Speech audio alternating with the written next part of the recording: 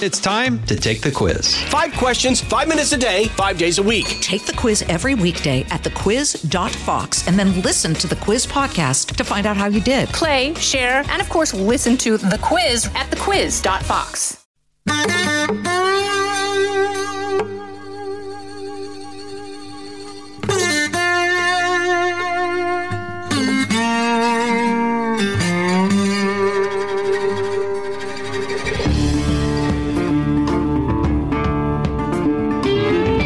This is Trey. Thank you for joining us for a Tuesday podcast, Tuesdays with Trey. Hope you had a great weekend.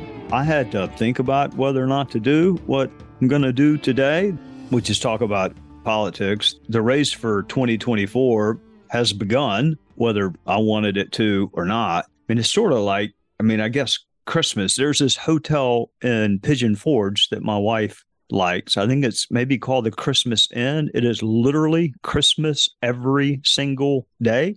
It would drive me insane. But I guess if you like Christmas, that's a good place to go. And if you like politics, you're in the right country, because we just closed the books on the midterms and here we are again. It's a year-round sport. I mean, part of the reason I love college football, I guess, is because we don't have it year-round. It's just a few months and then we have to wait, which to me makes it more special. But we don't have to wait on politics anymore. It's all the time, even when there's like no reason for it to be, and even when it's not particularly helpful or informative. So just after the midterms, former President Trump announced he was running for what would be the third campaign for the presidency. And now he has company on the Republican side. Former South Carolina governor and ambassador to the United Nations, Nikki Haley, announced she too is running. I think what made the news was probably a call for a competency test for people over a certain age, but she also had a call for, I guess, a new generation of leaders, which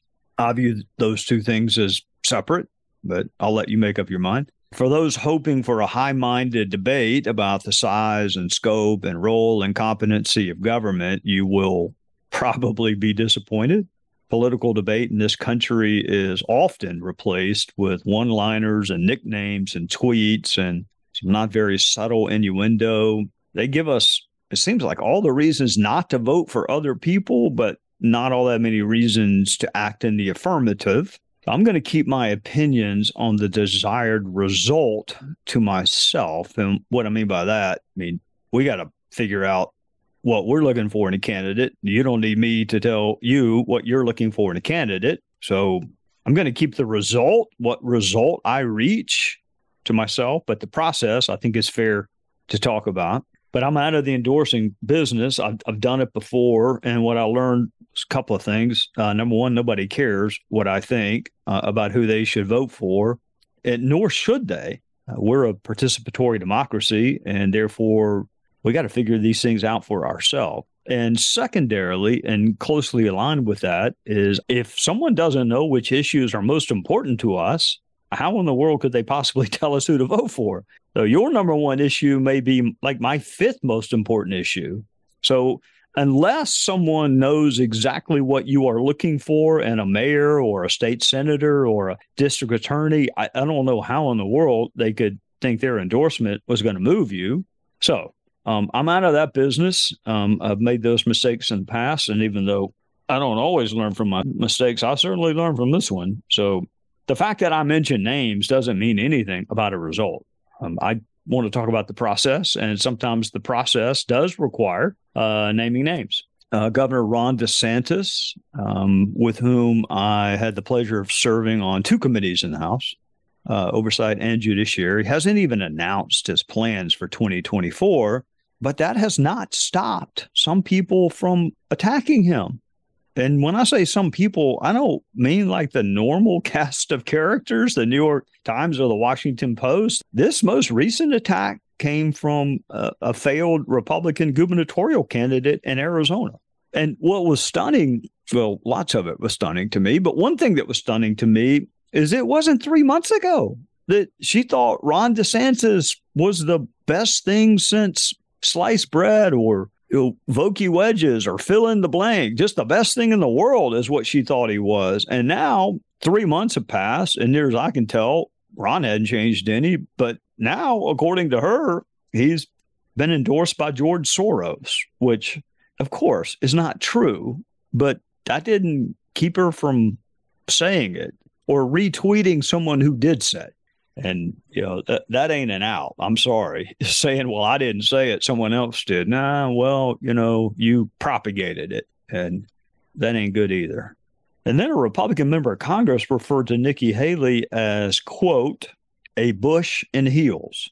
It was not a compliment, but it is worth noting, I think, the last two presidents who won both the Electoral College and the popular vote were, probably already know this, but I'll say it anyway, their last names were Bush and Bush. So it's true you don't have to win the popular vote to win the presidency. It's also true there is no rule against it. There's nothing wrong with trying to present your message in a way that turns off the fewest number of people. Plenty of folks are not going to vote for you based on your beliefs or what you would do or how you would do it. I mean, you just have fundamental differences. I got friends in my hometown that have never voted for me for anything.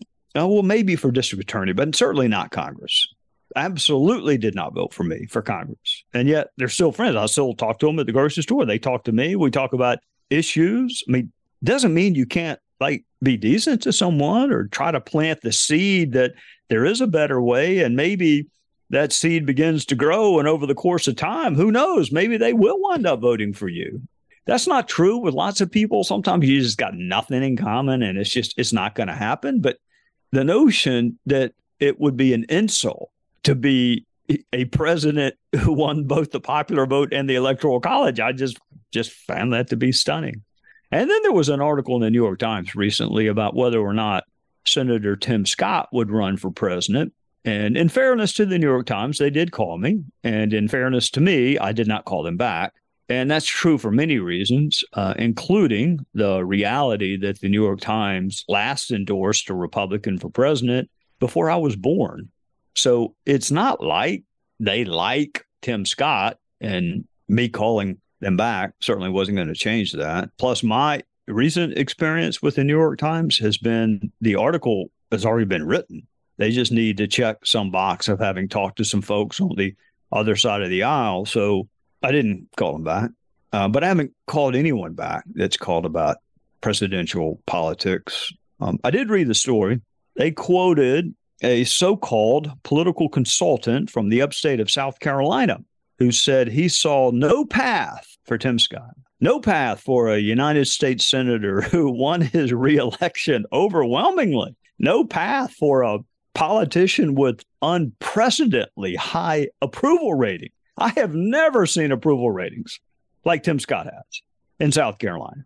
No path for a man who has been underestimated his entire life, but keeps winning. So this political consultant from the town I was born in, the town I used to represent in Congress, the town I used to work in, right next door, Greenville, South Carolina. I knew the name sounded familiar. It was a political consultant that had actually weighed in on my own race for Congress in 2010. My wife keeps telling me the Bible says you should forgive people 70 times, 7 times. And to me, that means 490 times. She says it's like a metaphor for you have to keep doing it. There is no numerical limit. It does not mean 490 times. It means you just got to keep doing it, is what she said. But you'll be able to tell by what I'm about to say that I had reached my 491st time with this particular person. So I went back and refreshed my recollection on his assessment of my own bid for Congress, which in no way, shape, or form compares to a run for president. But he didn't like my campaign. He did not like the way I was running the campaign. He gave me very, very little chance of winning. He said I had no plans, was long on rhetoric, and probably couldn't win because I was from the smaller of the two counties. So no path for me, no path for Tim Scott. I think we all should maybe pitch in and get a pair of glasses for this consultant. I actually wound up winning that race for Congress by nearly 70% to 30%. And Tim Scott has managed to find a path to winning statewide overwhelmingly 3 times. So much for the expertise of political consultants who can't see a path. Maybe you ought to get out of your office and go find the path. We'll be right back with more of the Trey Gowdy podcast. Hey, folks, it's your man, Keyshawn Johnson, here to talk about Angie, formerly known as Angie's List, your go-to home services marketplace for getting all your jobs done well. Now, you might be wondering, what exactly is Angie? Well, let me tell you, it's the nation's largest home services marketplace, connecting over 150 million homeowners with skilled professionals to tackle any project, big or small. As a homeowner myself, I always have things I want to work on for my house, whether it's general home renovations or fun projects like putting in a pool. With over 200,000 pros in their network, Angie makes it a breeze to research, compare, and hire pros, ensuring every job is done well. Whether you're fixing a leaky faucet or planning a full kitchen renovation, Angie's got your back. And get this, folks, Angie's pros aren't just any old contractors. They're your neighbors, often running small businesses right in your community. Plus, they've been rated and reviewed by others in your area, so you know you're getting quality service. So why stress over home projects when you can turn to Angie? From finding the best price to scheduling a pro at your convenience, Angie's got you covered every step of the way. So get started today at Angie.com. That's Angie.com, or download the app today to get started on getting all your jobs done. That's Angie, your trusted ally in home services. Which then makes me wonder, who exactly is an expert when it comes to politics? We read all these stories and we read about political scientists. The newspapers in my part of the world love to quote political science professors who literally could not get elected to anything. I mean, they couldn't get elected on the Democrat side. They couldn't get elected on the Republican side. They couldn't get elected if they started a third party. They are quintessentially unelectable. And yet that's who the newspapers turn to when they want to write stories about politics, is they talk to a group of people who cannot and could not possibly do what the story is about, which is winning an election. Or they talk to so-called consultants who last consulted on the presidential campaign for Millard Fillmore. And I can't remember the last time some of these consultants actually were correct. All the handicapping and so-called experts weighing in on a topic they know no more about than you and I do, and maybe less. So it will be up to us who has a path and who does not. It's definitely too early to be listening to so-called political consultants who don't know anything. It's actually always too early to be listening to them, but it's not too early to be listening to ourselves. What we want, what we think the country needs or the state needs, what we would like in a national leader. It's, to me, the perfect time to reflect on not only the presidents of yesteryear, but also on what we want, what we really want in a president going forward, and why we seem to so infrequently get what it is we say we want. Great nations, great people should have great leaders. We really should demand great leaders, but I mean, who wants to run in this environment? I mean, good governors are criticized by their own teammates. Consultants from South Carolina see no path for a United States senator who has done nothing but chart a path for the past 2 decades. So let's forget them and let's remember ourselves. Remember yourself. When I think of the presidents many of us admire, 2 come to mind, at least on my side of the aisle, Ronald Reagan and Abraham Lincoln. I don't know who comes to mind on the other side of the aisle. I could probably guess, but I'll stick with what I know. Ronald Reagan, Abraham Lincoln come to mind.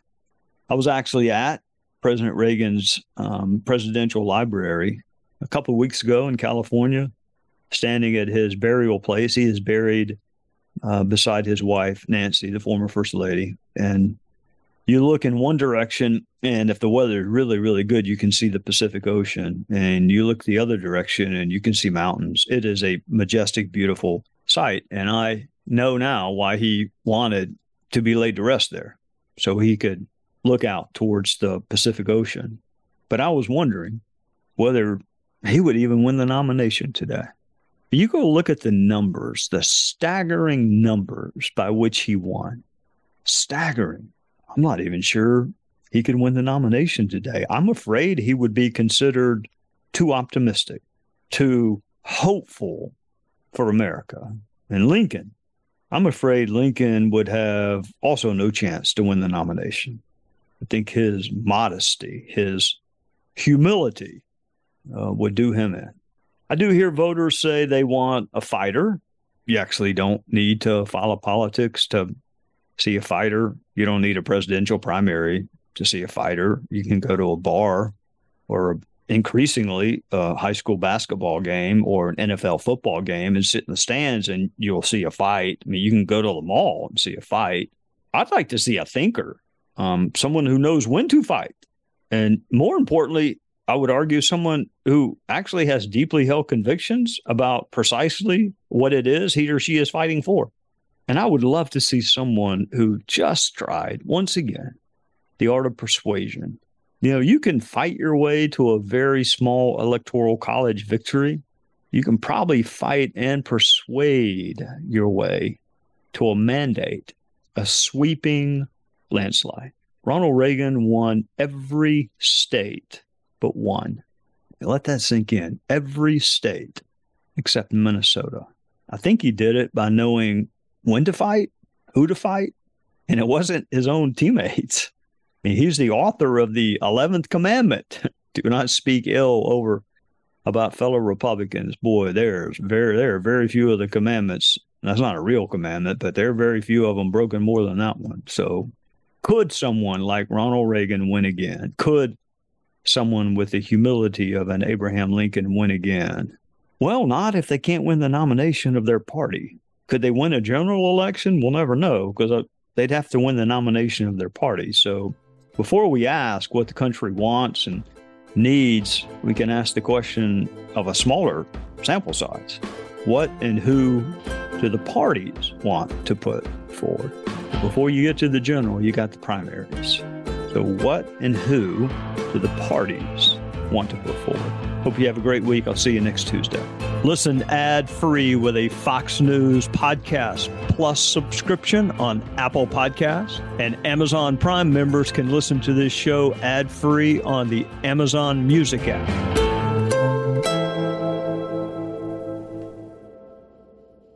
Hi, everybody. It's Brian Kilmeade. I want you to join me weekdays at 9 a.m. East as we break down the biggest stories of the day with some of the biggest newsmakers and, of course, what you think. Listen live or get the podcast now at BrianKilmeadeShow.com.